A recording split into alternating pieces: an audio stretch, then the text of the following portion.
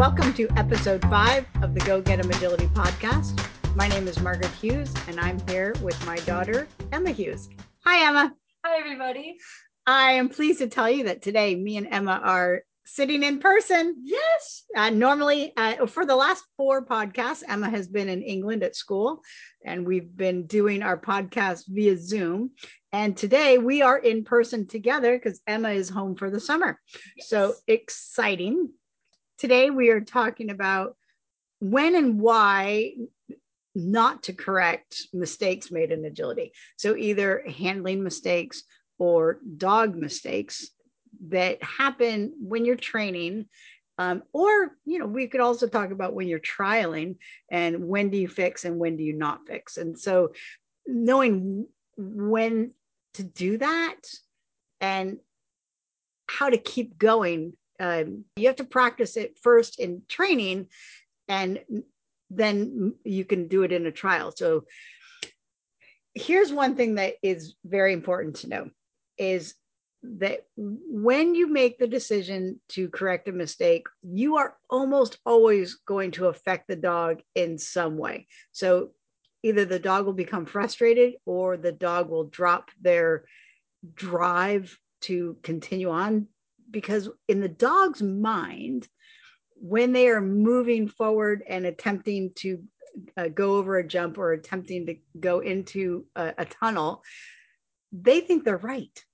And then if all of a sudden the owner's like, oh, you missed that jump because you wanted them on the backside versus the front side, and the handler physically and verbally tells the dog that they're wrong, that can have some really dire consequences for the dog when they're running. Especially because dogs don't do things in agility to frustrate us, right? A dog will not go into the wrong end of a tunnel and think, oh, what'll really grind her gears is if I get this obstacle wrong. Right. And so dogs don't know. They don't even know that it's for trials. They don't know it's for ribbons. They just know that they're having fun.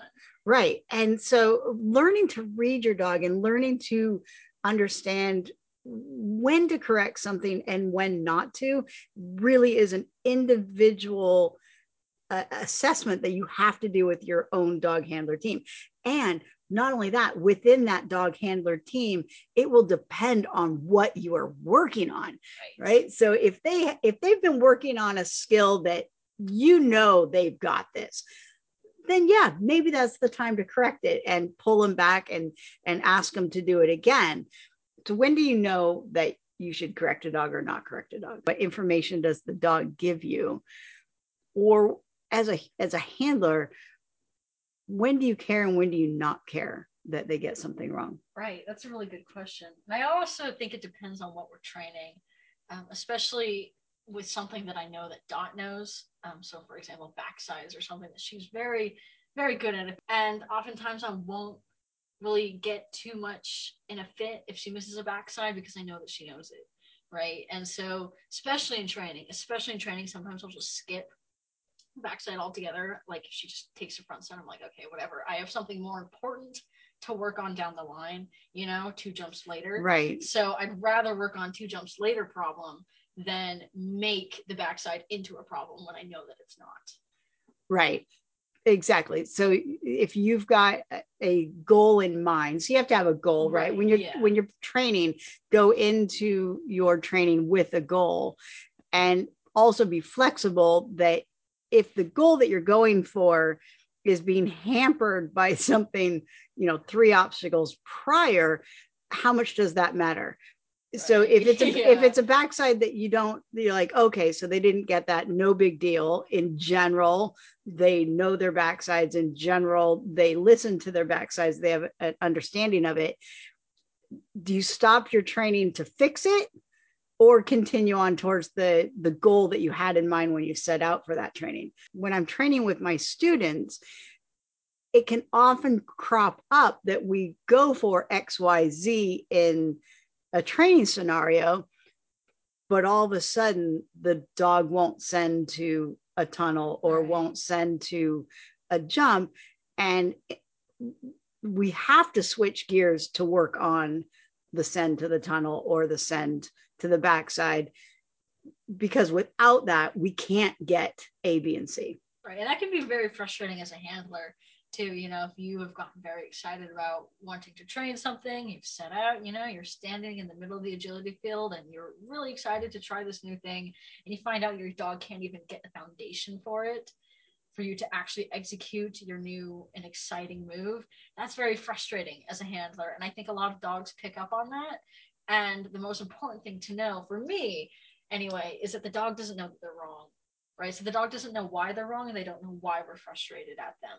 And that can kind of cause a lot of, what's it called? That can cause a lot of loss of drive. And then, in turn, us as handlers will get frustrated because the dog's not driving as much as they normally would. And it just kind of snowballs. And all of a sudden, you're stood there angry and frustrated that you can't get this one thing. And you realize, I don't even remember what my goal was.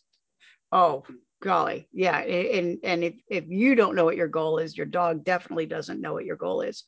And when you're getting frustrated as a handler, I think it is imperative that you set those feelings aside and you look at what is the attitude of your dog and continue to train for a joyful, happy dog versus a dog that is doing a technical skill, but is not doing it willingly or with a happy attitude, but is just executing X, Y, and Z to accommodate your frustration, right? Yeah.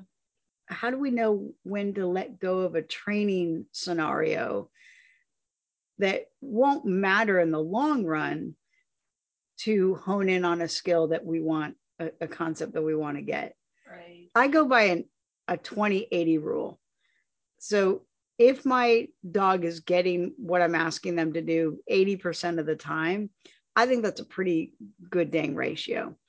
And if I'm asking my dog to do something and I've asked them multiple times for it and I think that they have it, then I think by the second, third try, if they're telling me that they don't have it, then I need to listen to that. I need to slow it down. I need to either slow down the technical part of the skill, or I need to make the skill, the clarity of the skill, right, and the execution of the skill with more clarity so that my dog doesn't get frustrated. And keeping in mind that if I normally work my start line with some motion, that if I'm asking him for it with strictly a verbal, that I've changed the criteria on my dog and that they're going to get frustrated and not understand what I'm asking if I normally ask for the tunnel send with motion, and now I'm just asking for it with a pure verbal. And it's kind of hard. You have to switch gears as a handler, and then in turn your dog has to switch gears as well, because you know in agility we're always looking at the little things constantly. You know, always little puzzle pieces come together to build a big course, right? And in this instance we're looking at the big picture, right? And the big picture is what's your goal. And so sometimes the little steps up to that goal need to be changed, and in turn the goal needs to be changed, right? And that's really really really hard to do, especially you know if you're excited about it.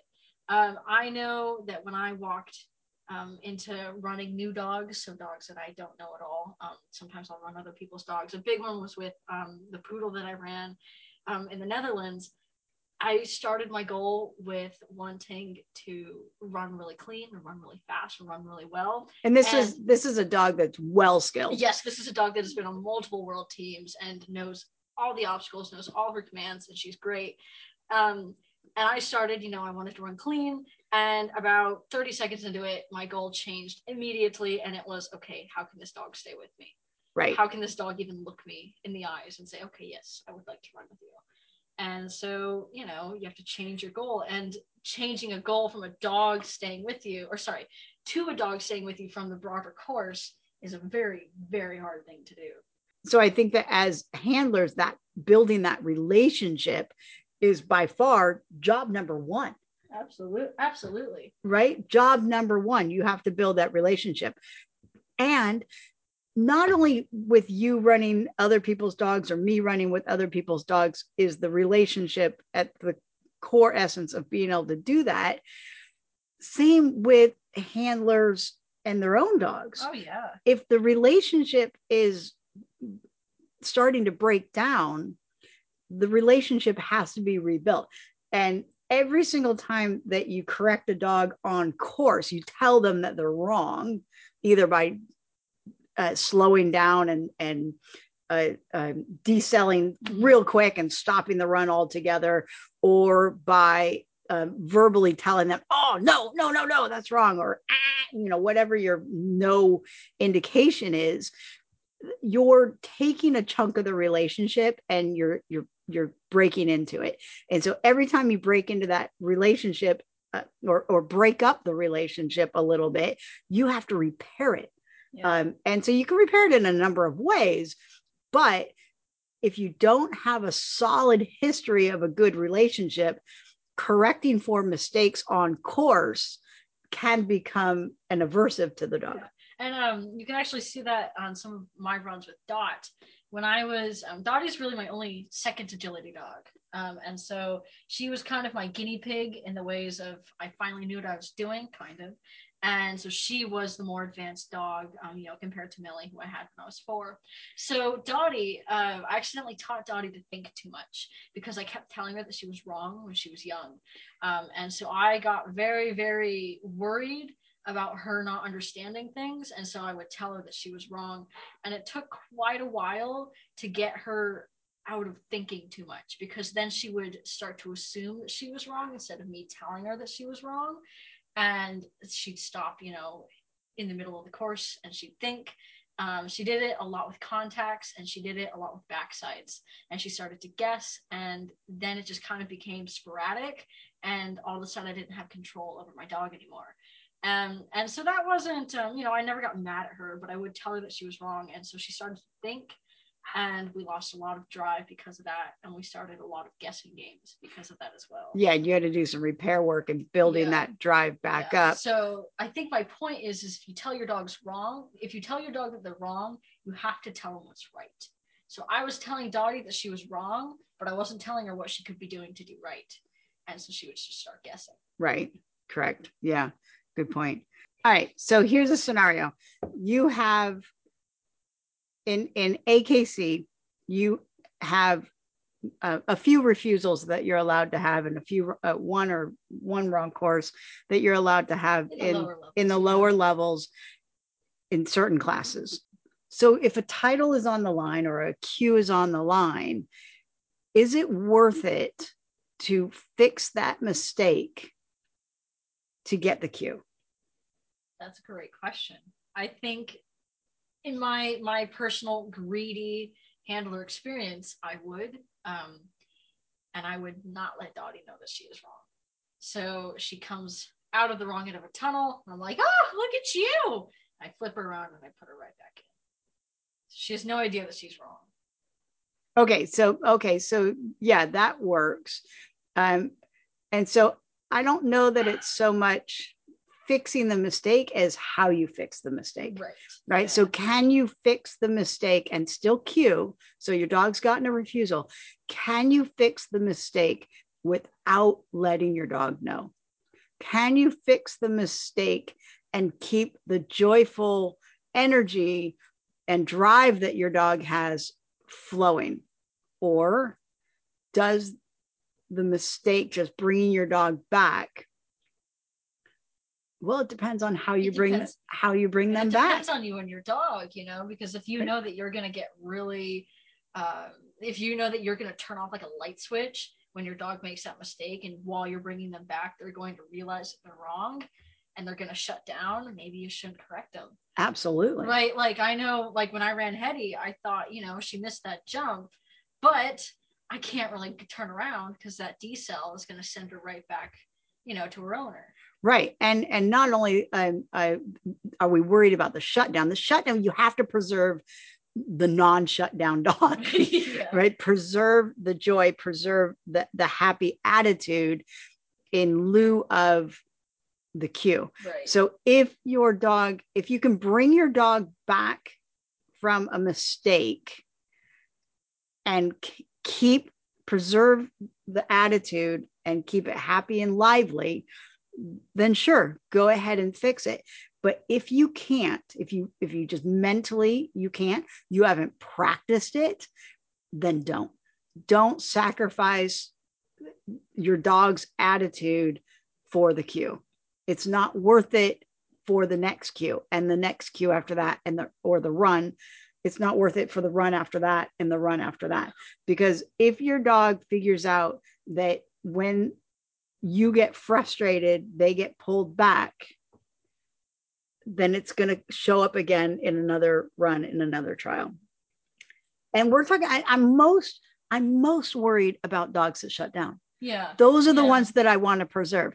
The dogs that trigger high, that, become bitey, barky. They are perimeter searchers. Yeah, if they're dotty, they'll grab onto your ankles and they don't let go. So if they stress high, then I'm not as worried about correcting a mistake as a dog that corrects low. A dog that shuts down is harder to bring back up than a dog that stresses high, and you need to get the impulse control going with bringing them back to center ground. So I'm talking about dogs that shut down, dogs that don't have a whole lot of drive, that if you decel extreme on them, they're hard to get back going. Those are the dogs that I want to preserve their attitude. I want to preserve their joy. I want to preserve the high stressing dogs as well, but in a different way, right? There are different kettle of fish that we're talking about. And here's the clincher. Dogs can stress both ways. One dog can stress both ways. This week they stress high, this week they stress low.